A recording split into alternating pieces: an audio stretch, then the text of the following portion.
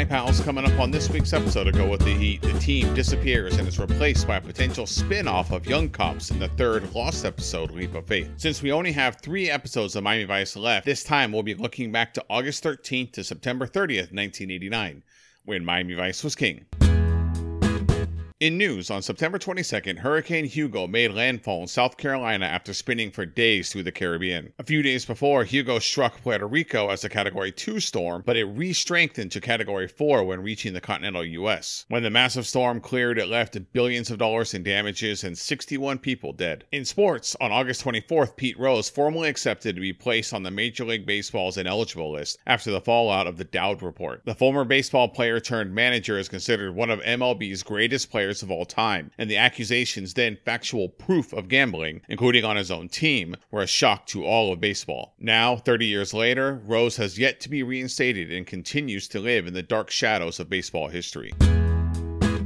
In music, through the remaining summer of 1989, we have 5 number 1s that will hit the Hot 100. Of course, there are some familiar names, including Cold Hearted by Paula Abdul, Don't Wanna Lose You by Gloria Estefan, and Hanging Tough by New Kids on the Block, which is a reminder that it is nearly 1990 and music has changed quite a bit. The 2 biggest songs from this stretch in time are Right Here Waiting by Richard Marx and Girl I'm Gonna Miss You by Milli Vanilli. From the album Repeat Offender, Right Here Waiting was a worldwide phenomenon and really just the beginning for Marx. He would release another 12 albums, with Repeat Offender going triple platinum. Wherever you go, whatever you do, I will be right here waiting. Milli Vanilli will have another number 1 song in 1989, all from the mega album Girl You Know It's True. Being a mega hit is an understatement of the impact Milli Vanilli had in 1989. With 5 singles and 3 number 1s, the album went 6 times platinum and spent 41 weeks in the top 10 of the Billboard Hot 200. Scandal aside,